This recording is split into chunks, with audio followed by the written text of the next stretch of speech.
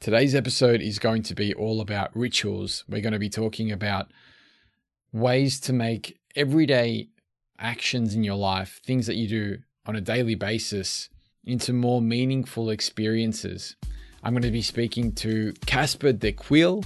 I hope I'm saying his last name right. He is the host of a very popular podcast that reads sacred texts, reads Harry Potter as a sacred text, which is very interesting. He went to Harvard Divinity School, and he's an amazing person. He just wrote a book on rituals, the power of rituals. So I can't wait to kind of share this conversation with you guys and dig into ways to allow you to make more meaningful experiences out of the small things that you do in your life. How to create moments of meaning, well-being, and a sense of presence. How to bring that into the things that you do and into your life. So since the show is all about connecting to some kind of a state of stillness and then, going out and taking some action, whatever that may look like, some meaningful action to create some,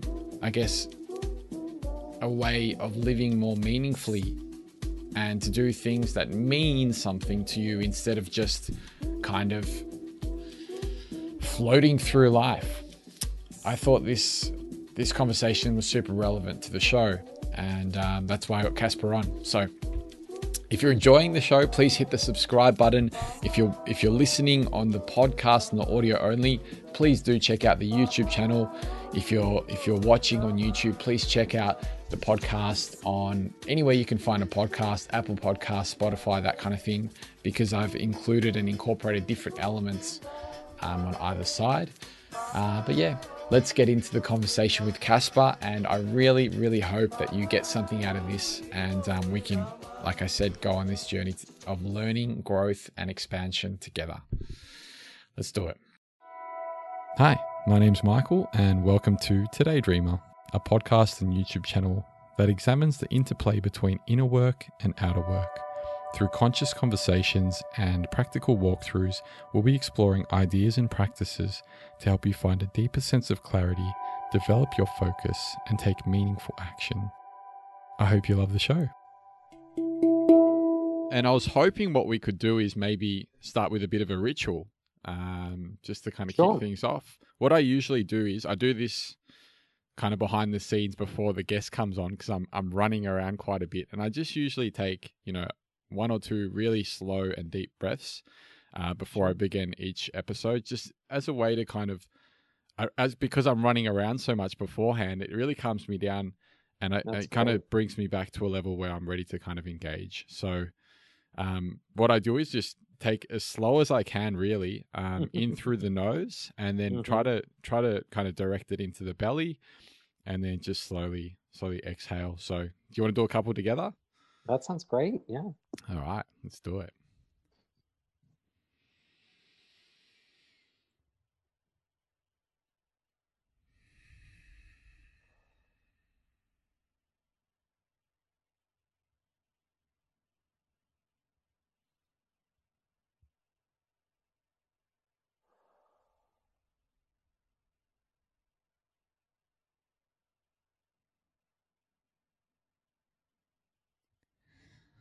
Just feel the energy has changed already. It's quite a nice feeling. So Casper, where do we begin with this? I'm thinking probably, it's probably a normal thing that you do, but a definition of ritual for everyone out there might be nice, or your definition actually, because I'm sure there's a few different ways you could take it. But I'm interested to hear kind of how you would define ritual. Yes. There's definitely different interpretations out there. I'll give you the way that I think about it in my heart and the way I think about it with my head, just to give kind of two different ways in. The first thing to say is that often we use the word ritual next to words like habit or routine. And I think, honestly, that doesn't help us very much. Habits and routines are things that we do frequently, sometimes every day, that fulfill a functional purpose. So You brush your teeth because you want to have good dental hygiene. And a ritual is not performed or practiced because of the functional purpose, but often because it has an orientation towards meaning or symbolic evocation. So although sometimes from the outside they can look the same, a ritual is really oriented toward things of ultimate meaning and purpose. And so in the kind of heady description, you can think about ritual as a patterned repetition of movements or language that kind of contains a moral emotion, something like gratitude, or you practice it to cultivate courage or connection with loved ones who have passed away. So you're always orienting it towards meaning. A kind of a nice way of thinking about it, or maybe feeling about ritual, for me, is this idea of walking the bridge between the way of being that we have in our everyday life, at least in my everyday life, which is, to-do list, got to do this, got to respond to that email, all the busyness of everyday life, and kind of walking the bridge from that world into a world of spaciousness, into a world of connection, into a world of meaning. And so, I loved sharing a little breath with you just before this conversation started, because it's just one of those ways of just crossing that little bridge from one world into another. Not that one is better than the other, not that you always have to live in the world of ritual and meaning, but that we have the capacity to cross between them, I think, is a really powerful and important life, not even life skill, but like an inheritance that we all get to receive. Mm-hmm. Do you feel like, there's a lot of ways we can go with this. Do you feel as though there's an opportunity to kind of cross that bridge more often than we may realize? No doubt. No doubt. So I wrote this book, The Power of Ritual, and I really wanted it to be accessible, especially for folks who might not have seen themselves necessarily as religious, or kind of walking around that spiritual but not religious category. And the whole orientation of the book is to affirm the things that we already do every day. So whether it's the snuggling your kid before bedtime, whether it's the putting moisturizer on your face, or cooking dinner. I really love the idea that our spirituality lives in our everyday life, that it's not going on a beautiful retreat or moving to Thailand for 3 months, although those things could be great, but that we really live out our spiritual life in the everyday. And so to think about those everyday practices as opportunities to make into a ritual. So one example is that, when I put moisturizer on my face in the morning, I look at myself in the mirror and I say, life is full of joy and suffering, and today will be no different, which is just a reminder in that kind of this too shall pass idea of, like, if you're feeling great, that's awesome. You're going to feel not so great later, because that's life. Or if you're feeling really awful, there'll be something nice that happens today. And it's just it's a nice way of affirming, for me, the kind of the fullness and the reality of life. But I'm doing it while I'm putting on my moisturizer, so there's a very, it's not enormously esoteric or complex or challenging. So I love having that kind of building in the meaning, or uncovering the meaning in the everyday. Yeah, it's interesting when you look at, you mentioned earlier that it wasn't a habit, and you look at kind of, there seems to be a sense of repetition that comes into rituals, and yes, kind of maybe even you can turn a habit into a ritual in some way. Absolutely. If you maybe add some meaning to it, or do something with a bit more intentionality. I feel as though there is a connection between the two, but how does one go about maybe noticing more ways to be able to incorporate ritual in their life? You pointed to it so beautifully just in what you said there. I like to think about the way in which we can move from a habit to a ritual as three things: intention, attention, and repetition. And so the kind of the big one is that first step is finding an intention, right? Is finding a reason or a symbolic meaning or something additional to the functionality that we want to add to it. The second one is to find a way to pay attention while we practice it, because sometimes with habits, maybe you're listening to a podcast, maybe you're thinking about the fight you had with your partner, whatever it is, that our awareness is actually somewhere very different, especially if it's a habitual task. If you're driving, you're like, wait, I can't remember what happened in the last 5 minutes of my driving. That's a good sign that our brains were elsewhere. And so to find a way to pay attention, this is why in traditional religious liturgies, you so often see things like incense or beautiful music or, different prayer poses. They're all ways of helping our body be present to this moment. So using the 5 senses as a kind of a design orientation around ritual making is really helpful.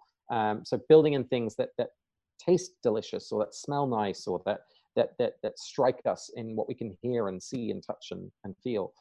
Those are all ways of helping us to pay attention. And then, as you said, things that repeat over time, that's a really helpful kind of way of turning that habit into something that's a ritual. And honestly, the way I would think about it is to kind of go, as my friend Kushat says, go ritual spotting in your own life. So what are the moments already that are kind of latent with opportunity? Is there something that you do maybe quietly to yourself? Maybe it's not something you've really even thought about consciously, but a moment where you already feel yourself kind of thinking about big life questions, or a moment where you maybe feel really safe and you feel creative in some way.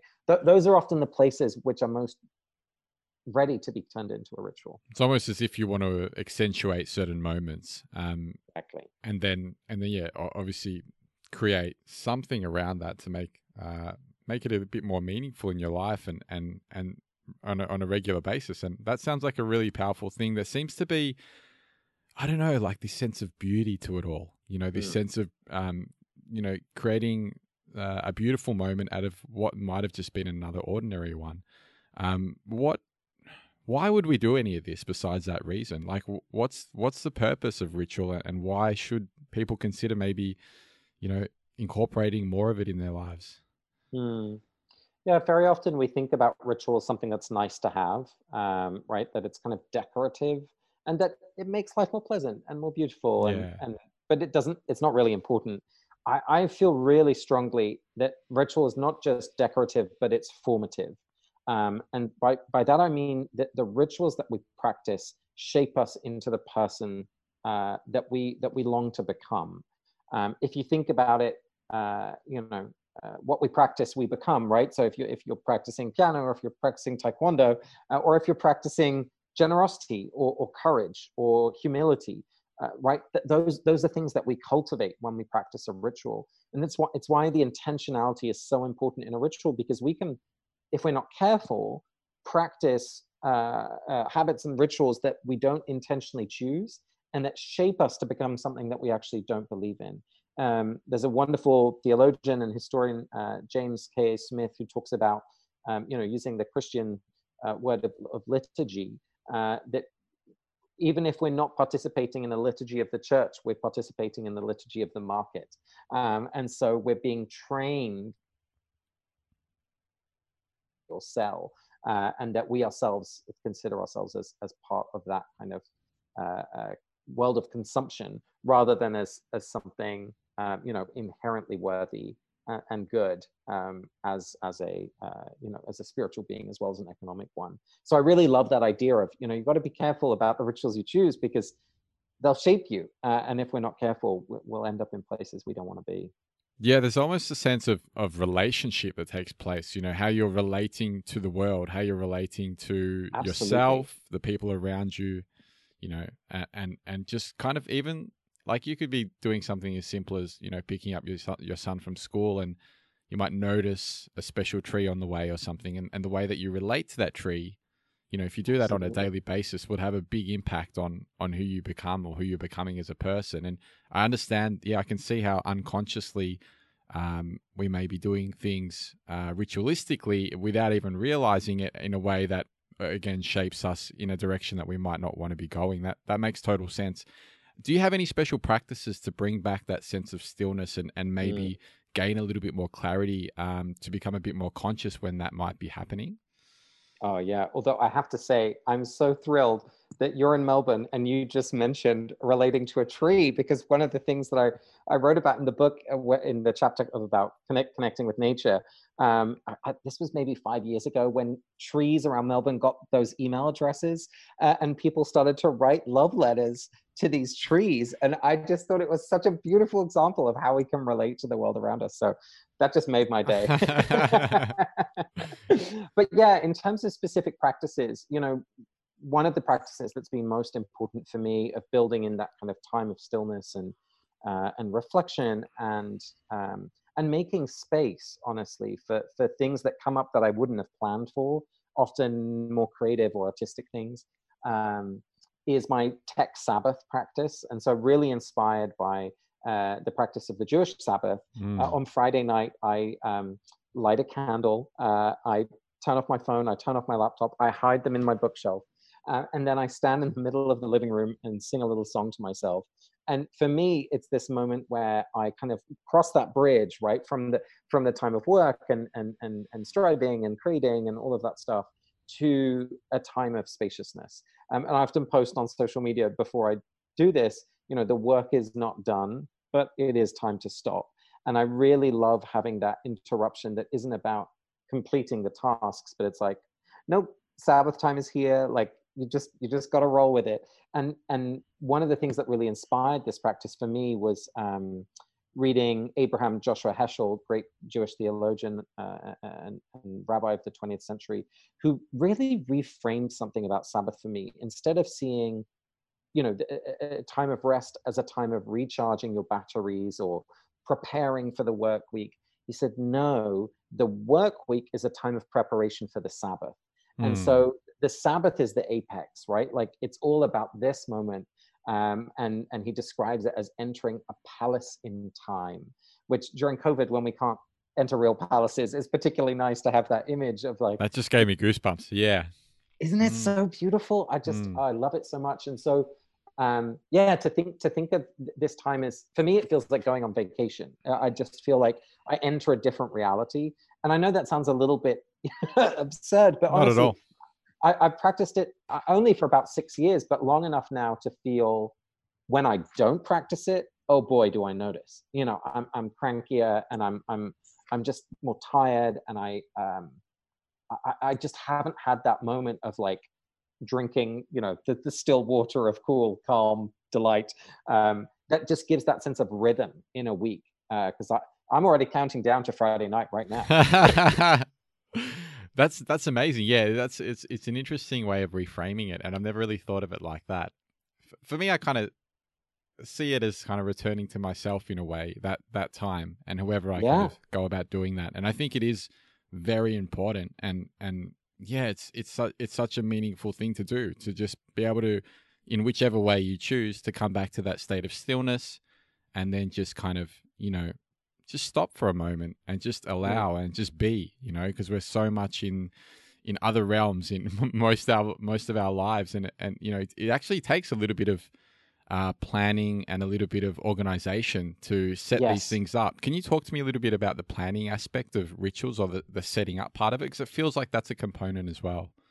Oh, it's so important. And, it's so funny to say, oh, it's just about giving ourselves space to be, but we never do. It's because the entire structure of our society is set up that we don't have it. If you live in a city, if you're if your work is engaging technology in some way, it's extremely difficult. And it's so important because of that as well. Absolutely, all the more so. I mean, I think of Jenny Odell's great book, How to Do Nothing, right? Which is such a provocative title, because in the world that we live in, even our kind of hobbies turn into hustles, right? Like, even the things that we do to bring ourselves joy, whether you're knitting something or you're baking something, it's then got to be Instagrammed and you're producing something. So it's remarkably challenging. And so for me, that's why turning off literally the tools of my labor, as it is, like the phone and the laptop, was so important in creating that space. But for me, there's kind of multiple angles to that preparation space. One is really about the time. And that's why I love Sabbath practice as one of them, because it's the same time every week. And so if I'm just, if creating that space is dependent on me, it's going to happen once or twice and then never again, you know. But if I'm following a rhythm, which we could even describe as a sacred rhythm, there's something about the practice that isn't dependent on me, but it's about me adhering to something that's been laid out for me. And I've personally found that really helpful. One of my favorite poets, John O'Donohue, who famously said the second best thing he ever did was to become a Catholic priest, and then the best thing he ever did was to leave the priesthood. Um, he talked about a holy life as a life lived in rhythm. And so I think in terms of thinking about our preparation, figuring out what's our sacred rhythm for our life, you know, and it might be for some people that it's really about morning practices, or it's really about once a month, you know, doing this, or once a year going away for 7 days. I don't mind what it is, but having some sense of what our kind of sacred rhythm is, I think, is one really important thing.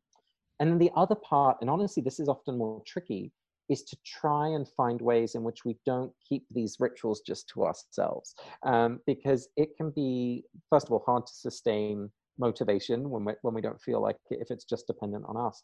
But it's also, I think, sometimes a little dangerous to practice things just on our own, because we can either get caught in thought traps that tell us we're the worst thing that's ever happened, or that we're the greatest thing that's ever happened. And so finding a way to socialize a ritual, whether you're practicing it with someone directly, whether you're telling a friend or a partner that this is something that's part of your life, or honestly, the thing that's been enormously helpful for me is to find, you know, whether it's someone who can accompany you in your spiritual life, or a sort of spiritual director, or a teacher of a practice, is enormously helpful to have just some sense of a handrail that you can follow as you deepen your ritual life.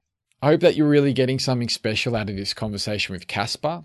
I've started playing little interludes that I'm creatively adding into the show as a way of giving you a chance to digest some of the things that we've spoken about and how they may apply to your own life. And just breaking up the show a little bit and sharing some cool kind of musics and some awesome artists with you guys. So feel free to skip this section if you want to continue with the conversation, but also feel free to just let it be and see what comes up for you.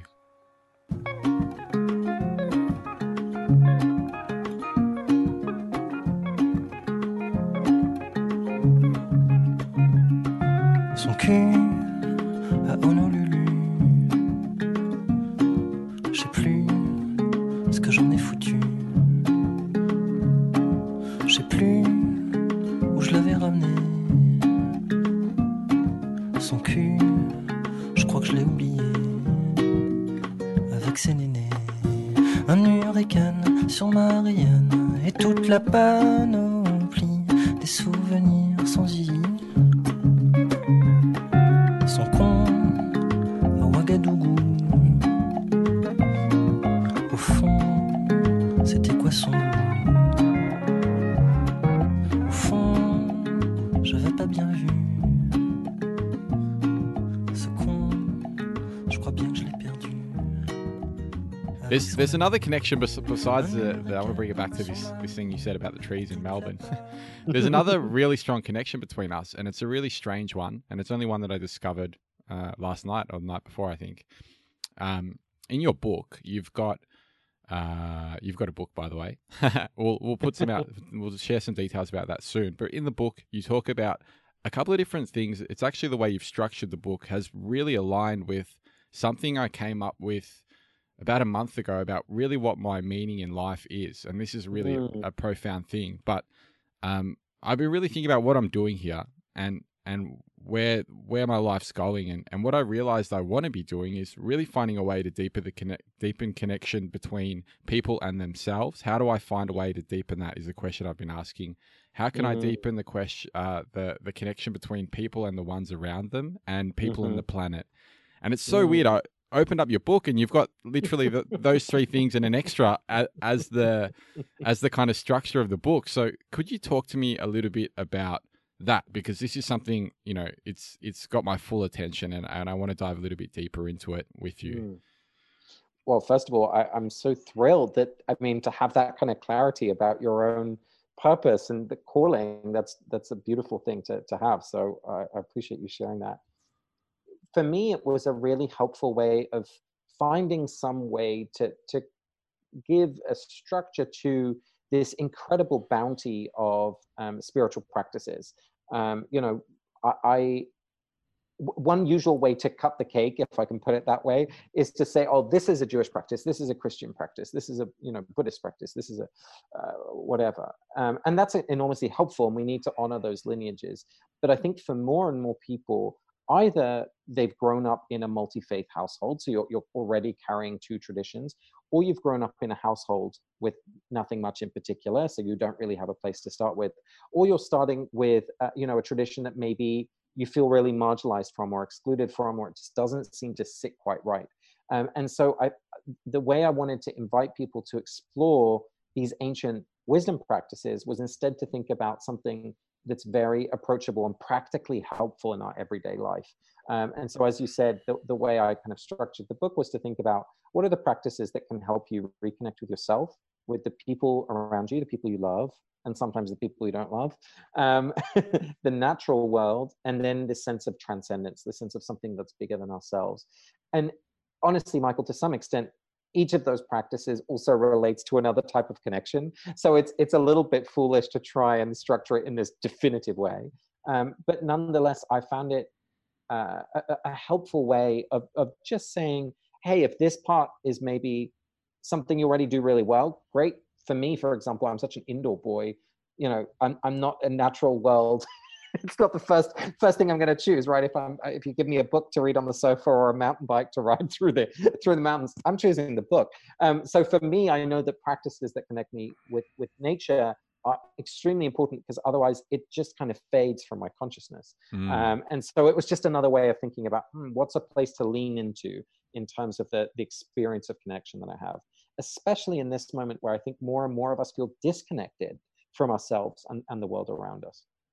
Yeah, it feels like we're going through stranger time than normal, but it's always been quite strange, I guess. And it seems as though right now is the perfect time to be, well, again, thinking about kind of what I was talking about earlier, just kind of bringing about a sense of connection.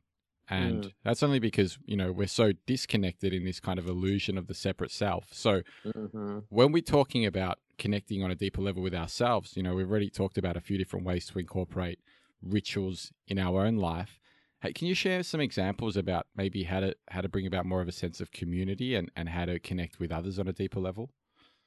Yeah, so in the book, I talk about a couple practices, some of which are not quite possible right now. But eating together is a really, age-old strategy that works. The other one that I was There's really something about food, isn't there? There's something about food. Yeah, absolutely. And there's, I think, multiple layers of this. One is that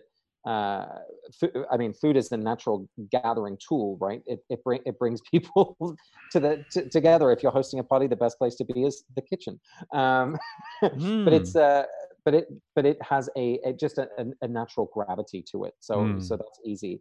And also, it's something we all have to do. And so naturally, whether it's a grace before a meal, whether it's a certain way of eating things, whether it's a structured way of engaging particular foods, you think of the Passover Seder, for example.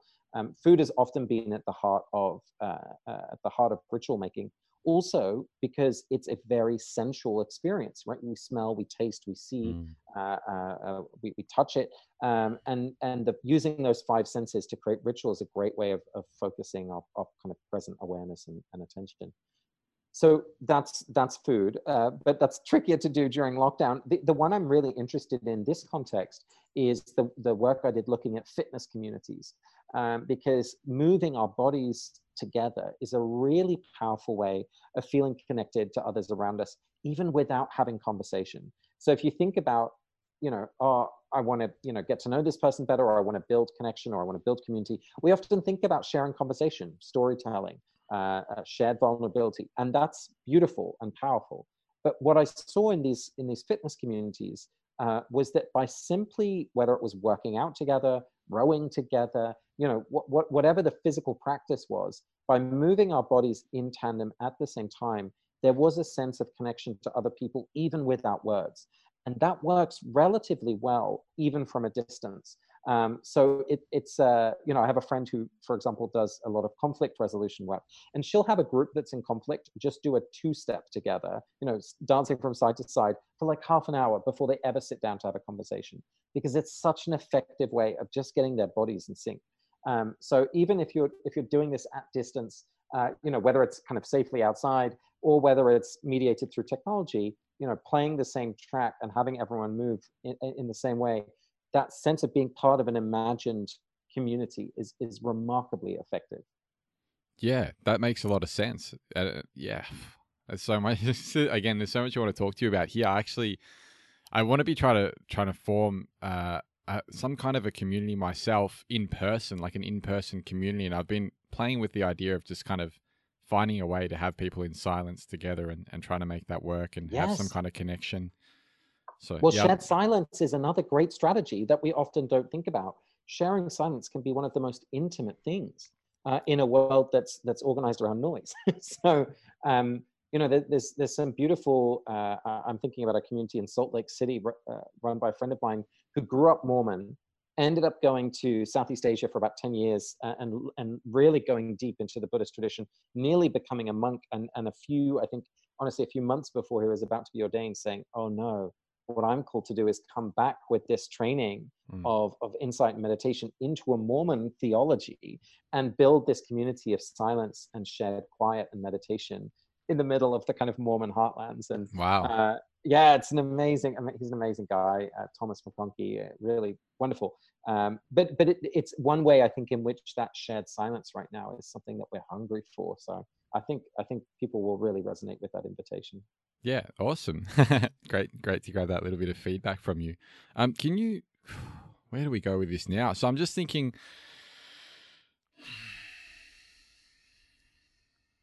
yeah, I'm feeling that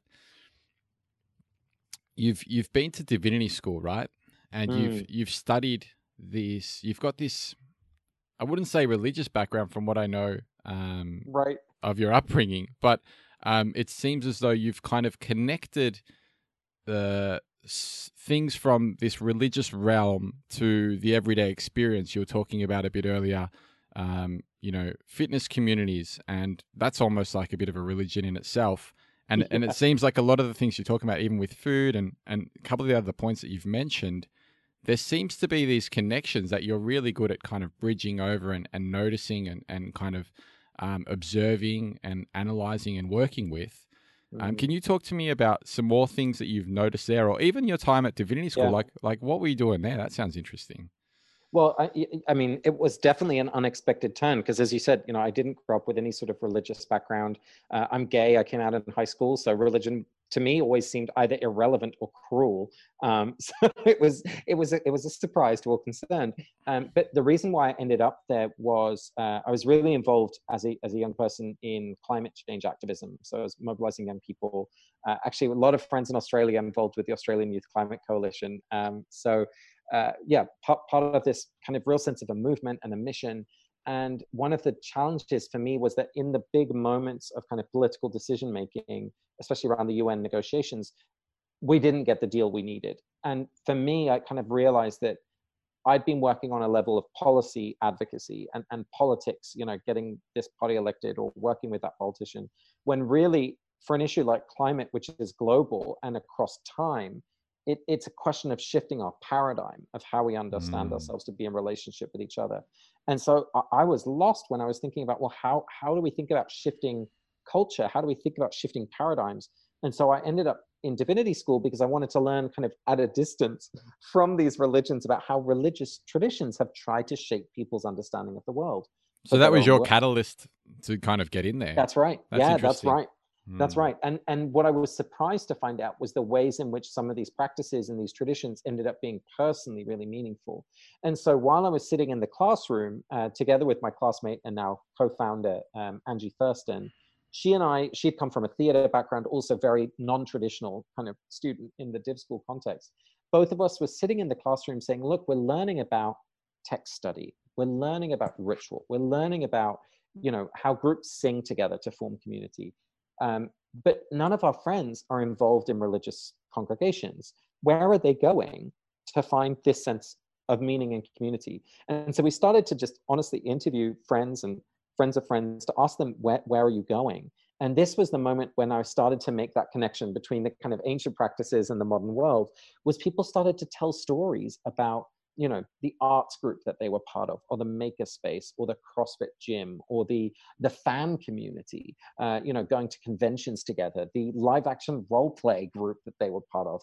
And at first we were like, oh, that's interesting, that's nice. But then they started to tell stories about getting married in, you know, in with their arts community, asking their Soul Cycle instructor if they should get divorced from their husband. We saw people getting together for talent nights in their fitness group. You know, all of these things that you would expect to see, raising money for each other, looking after each other's kids if they're going away, all of this stuff that you would expect to see happen in a religious congregation were happening in these secular spaces. And so we started to see, hang on, spiritual life is not just happening within religious institutions. All of these kind of spiritual things are happening outside, but we just don't label them as such. And so that really started our interest to look at how, you know, not necessarily that religion is declining as we usually think about it, as more and more people report that they're less and less religious, but that religion is kind of changing, and that it's happening in new places and in new ways, but with these very kind of recognizable ancient roots. It's interesting when we look at the idea of solitude and how beneficial that can be to to a person, but then in the same breath, you know, it can actually be quite detrimental if you don't have that sense of community in your life. And you can see how things that can easily, you know, in many people's lives are becoming more and more disconnected because there isn't that sense of community. They don't have that kind of grounding. And there's something really beautiful about bringing people together and being in collaboration with one another, not being in competition.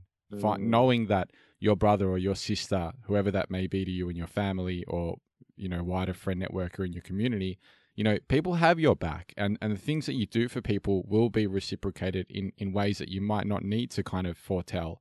And there's this sense of kind of, I can lean back and trust in my community, and my community can trust in me. And there's a real beautiful thing that I feel, you know, should really be kind of focused on at the moment, because it seems like it's really missing in a lot of ways. Absolutely. And there's so much data that supports that argument, you know, whether it's just indicators such as the average number of people we have over to dinner in our own home per year, that's halved in the US in the last couple of decades, whether it's self-reported rates of feeling lonely. And it's important to draw a distinction here between social isolation, which is the structural disconnection that we experience. So you know, the number of people who are separated or who live alone, the number of people who work from home on their own, right? So the structural ways in which we have less physical and emotional connection, but then also the experience of loneliness, which is the difference between the connection that we want and the connection that we have. And so what's so important in what you said, I think, is that sometimes we can feel at our loneliest when we're surrounded by other people, because we don't feel we can be ourselves, or we don't feel that we're understood, or people are interested in us. And so having both of those things at the same time, not only is, you know, an unpleasant experience, there's now all sorts of evidence to suggest that it's as deadly to, you know, it's as impactful on our rate of mortality as being clinically obese or smoking 15 cigarettes a day. So, you know, these practices of connection are not just nice to have, they are life-saving strategies. And I think one of the really important things that maybe the kind of the medical field, as it is discovering the impact of the importance of healthy relationships, is that we have this whole treasure trove of spiritual practices, which are all about healthy experiences of connection, that we can draw on those as strategies for healthcare even. And I think that's starting to happen now in you know, healthcare providers who are really switching on to that. But it's kind of an ancient form of medicine. You know, we are each other's medicine. That's so true. Yeah, that's kind of why I created this show. I really wanted to have a way to explore some of these practices on a deeper level and have people kind of maybe experiment a little bit with them and you know, bring people closer with that sense of connection. Do you have any specific practices that you may want to share that's outside of the normal, I guess, meditation or yoga or breath work. Is there anything that, you Yeah. know, along your time or during your studies that you've kind of discovered that's caught your attention in an interesting way? Well, I've become very passionate about text study.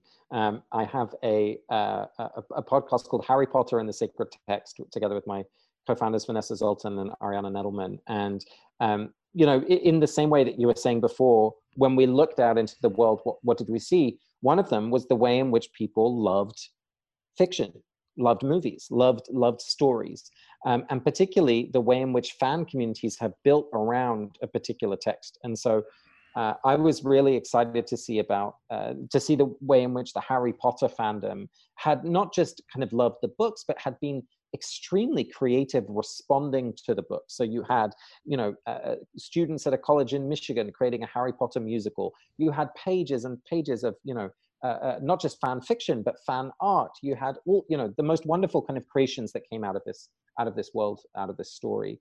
And particularly, we saw that people turned towards these books after a breakup, if they'd lost someone in the family. You had child psychologists saying that when they asked their patients, these young children who they were working with, to imagine a safe place, more often than not, they would imagine Hogwarts, which for anyone who's read the Harry Potter books is kind of ironic because Hogwarts is not at all a safe place. But in the way, the place it occupied in our cultural imagination. It was for Harry in a way, I guess.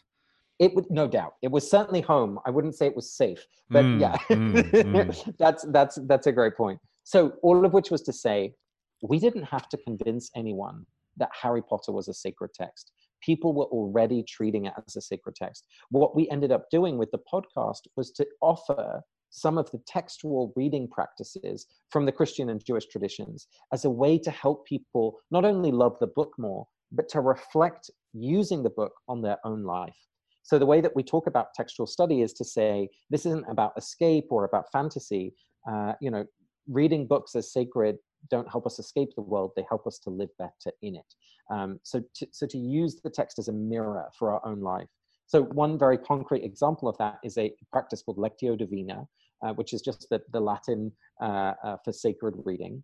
And the inspiration for us is from a monk called Guido II, who was a Carthusian monk in the 13th, 14th century. And he wrote this little pamphlet, really, it's very short, called The Ladder of Monks. And in it, he gives kind of 4 steps of reflection for people. Of course, in that context, they were using the Bible, but 4 steps of reflection. And with each step, he imagines that you kind of climb up the ladder towards heaven. How do these people come up with these things? This is like incredible. Isn't it so fun? Yeah. And so the way that we do a little transliteration of what those 4 steps are, but the way that we talk about it are that the first step is to say, you know, you take a sentence, or you take a passage at random, whatever you want, or even just a single word, and you ask yourself at first, what's happening narratively here in the story? This is the way we usually read a book, right? What's going on? Who's this character? What's happening in the plot? Okay, step 1. Then the second step, with the same piece of text, you read it again out loud, and this time you ask, what am I reminded of allegorically? And this is about opening our imagination. So what am I reminded of? Maybe it's a movie scene, maybe it's a pop song, maybe it's a fairy tale, you know, whatever. Just allow all of that, say it out loud, say it out loud. And what we're doing, Guido tells us, imagine the text is a grape that we put into our mouth. We bite into it and all the juices explode. So this is really about the kind of, you know, allowing some imagination and spaciousness. Is there something about the verbalization that's important in that as well? For me, it is. I think it's, especially doing it as a community, hearing different people read the text already shapes how we receive it. So it can be really helpful to hear other people read it aloud. Even if you're doing it by yourself, reading it out loud, just keep centering yourself. You encounter the text anew every time that you read it. So the third one is takes it from the text into our own life, and we ask ourselves, what am I reminded of in my own life? What experience have I had that I'm reminded of by this piece of text? So suddenly you're thinking about your own memories, your own experiences. There might be something that's evoked by a particular word that you haven't thought about in a while. So suddenly we're integrating this piece of text into our own life, so that when we ask the 4th reflection question, which is traditionally, what is God asking me to do through the text? The way that we ask it is, what is the text asking of me in this moment? Suddenly, you know, you started reading about, you know, Draco Malfoy, and you're ending up thinking about, oh, I really should donate some money to that cause that I care about, or I should call my sister, it's been too long since we've spoken. Or, we've had people write into the show that some of those Lectio Divina readings that we've done, that they've decided to adopt a child, or they're moving country, or, some major life decisions. And what I love about this practice is that it's really about giving us a space and a structure to do intentional reflection about the life that we're living. So that's just one of the practices that we use. There's so many different ways of engaging text, but suddenly I'm like a huge fan of text study. And if you'd told me that 10 years ago, I would have never believed you. Yeah, well, when you say text study, it sounds quite boring, but when you put it in the way Right? that you have, it sounds very exciting. And I'd love to hear some more at some point down the track, because this is fascinating stuff that you're sharing with us, Caspar. It really is. And it's interesting how a lot of these decisions come back to that sense of knowing, and that from wherever it's from, deep inside, or however you want to look at it. Yeah. But it's sort of things that people probably already realize that they should be doing, but they were just a little bit disconnected from that because of all the other stuff that's going on. Absolutely. One of the biggest joys, we started the podcast in 2016. We actually ran it as an in-person class for a year before that, but is to see how the listening community, there's been more than 30 million downloads at this point. So there's tens of thousands of listeners all around the world. They've self-organized into local groups. And so they get together to do sacred reading practices. Of course, now it's all online with COVID, but it's amazing to see how communities are formed around this text. And it's really not about us as podcast show hosts. It's about the relationship between those communities and the text that they love and trust. So it's honestly, it's a real joy to see how those practices live in a whole new way. And even for yourself to have found a way to be able to serve in such a way that brings so many people together, and they're actually bringing themselves together. So that's exactly. Really powerful. You're kind of this multiplier of community and connection, which is amazing. It's still bewildering. And of course, when people get together, they want to do things. And so, people have raised money for various justice issues. We've created a podcast mutual aid fund. So people were not only sharing money, but also like sending art to each other, or saying, if anyone just wants someone to talk to, call me on this number. So it was just, I'm excited to think about what is going to be, the religious infrastructure of the future. If it's not necessarily going to be around traditional congregations, what are the structures of relationship? What are the ways in which people can learn to be together in a way that builds, as Charles Eisenstein would say, builds the more beautiful world our hearts know is possible. Actually, he's coming on the show soon. That should be an interesting conversation. So amazing. I'm glad that you follow some of his work as well. I'm exploring at the moment this idea of vibes, the idea of this kind of instinctual, unquantifiable thing that exists and we can feel, that's pretty distinctive as well. Can you talk to me a bit about the vibes that are generated within these groups, or anything that comes to mind that you may have noticed from your work with community, or even with sacred texts, or even something from as far back as your schooling? Yeah, it's a good question, and I'll share a little bit and add a caveat at the end. It's funny because leading a community is extremely skilled work, and community leaders that I really admire are so able to lean in and then step back, and you're always watching multiple layers of things going on. And one of the kind of metrics that I have in my mind to look for a healthy community is, do people stay around after the event has finished? That's always a good sign, right? Do people want to be together even when there's no formal reason to be there? How is leadership distributed? Can a community have conflict safely without things exploding, or people storming out, or pretending that everything is fine when it's not?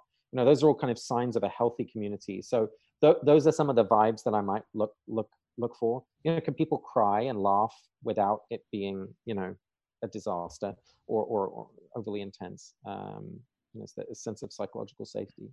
But one of the challenges by kind of just working with vibes is that very quickly communities form with other people like them. And unless, we've seen over and over again how new communities start up because, hey, someone invites their friends to come along and their friends. And suddenly, 2 years into the community's life, you're looking around, you're like, oh, we're all white and we're all, upper middle class men, or whatever it is. And then if you, from that point, want to start building something that's more inclusive or diverse, it's very, very difficult. And so, but it's easiest to have vibes with those people. So there's a balance here, I think, of, one of the communities I loved and I learned so much from was a group called The Sanctuaries in Washington, D.C.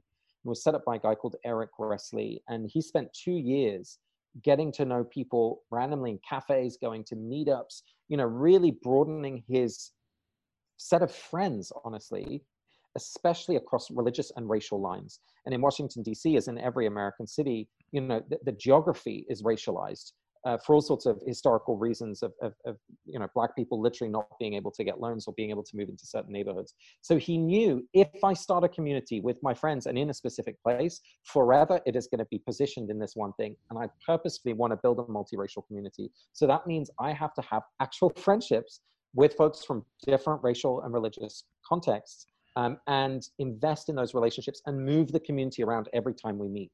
And it was one of the most successful multiracial communities I've come across. And it's because he didn't just trust the vibes, right? It was like vibes plus effort. And I think maybe that's what we need to aim for as we when I say vibes, I more mean like the energy that's created between two individuals, but I can definitely see how that takes place. How that could take place, and it's definitely something to be mindful of when, I guess, forming a community or bringing people together. How, because inclusivity is kind of feels like a very important thing. It feels like it's something that helps bring people together rather than separates them further. Yeah, it honestly, it strengthens community. That's why I'm not passionate about racial justice, or even just the idea of diversity and inclusion, just because it's the right thing or it's the thing we should do, which of course it is. But it actually makes communities stronger and better. Whether it's the ideas that you're drawing from, the kind of resources in terms of stories and songs and strategies that you have access to, it's just better. And so, it's one of the things that I'm really conscious of when thinking about, community building, especially. Yeah. So we've talked a little bit about this idea, just coming back to this, because this is really good stuff, and I want to dive a little bit deeper before we close things off. We've talked about this idea of food bringing people together. You've mentioned the power of story, with, I guess it's part of human nature that we can kind of connect to some kind of an arc, and then in some way we can relate to that as well.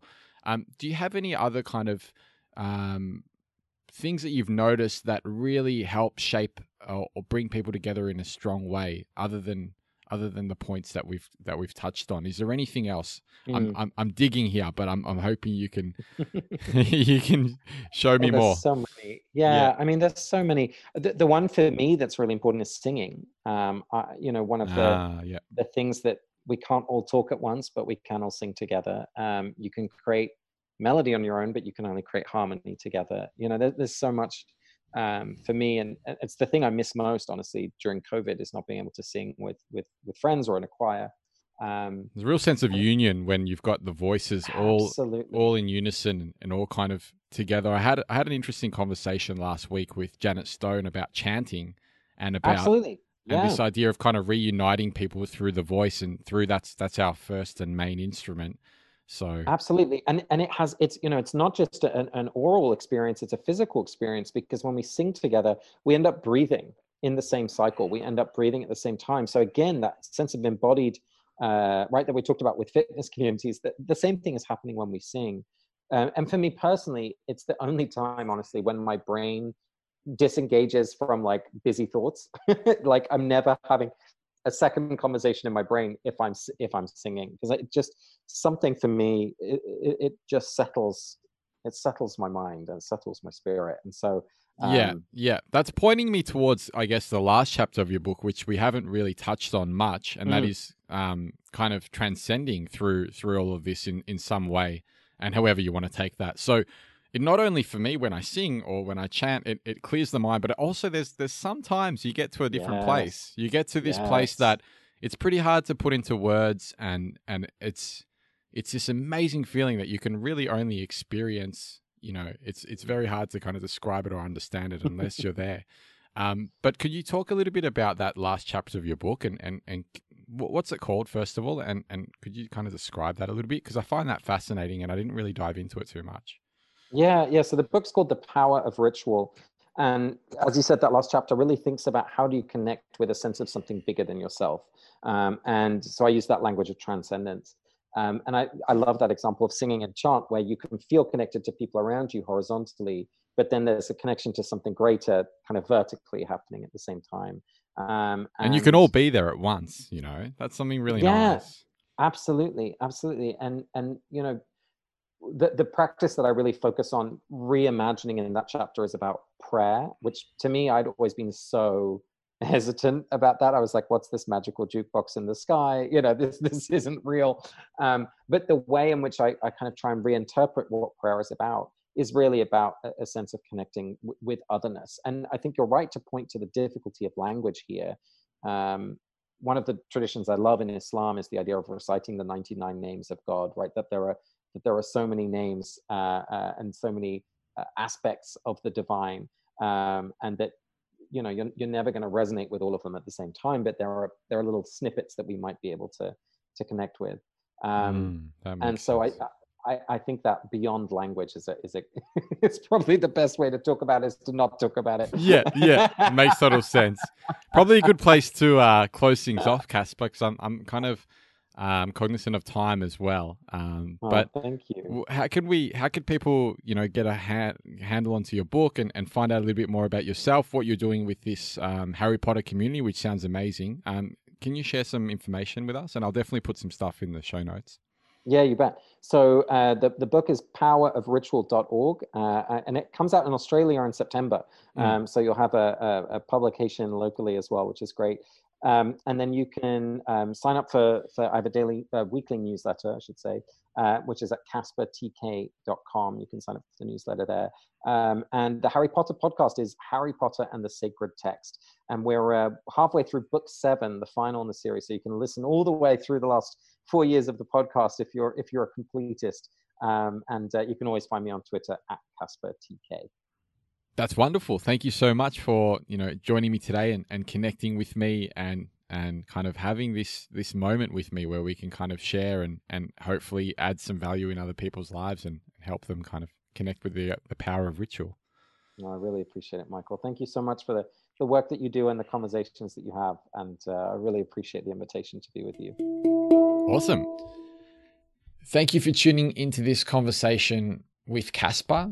I'll leave links to anywhere that you can access his stuff in the show notes and the description sections. If you're enjoying this new style of the show, please let me know. I'd love to hear from you guys. I'm available on, you can message me through YouTube. So that's just youtube.com/today.dreamer.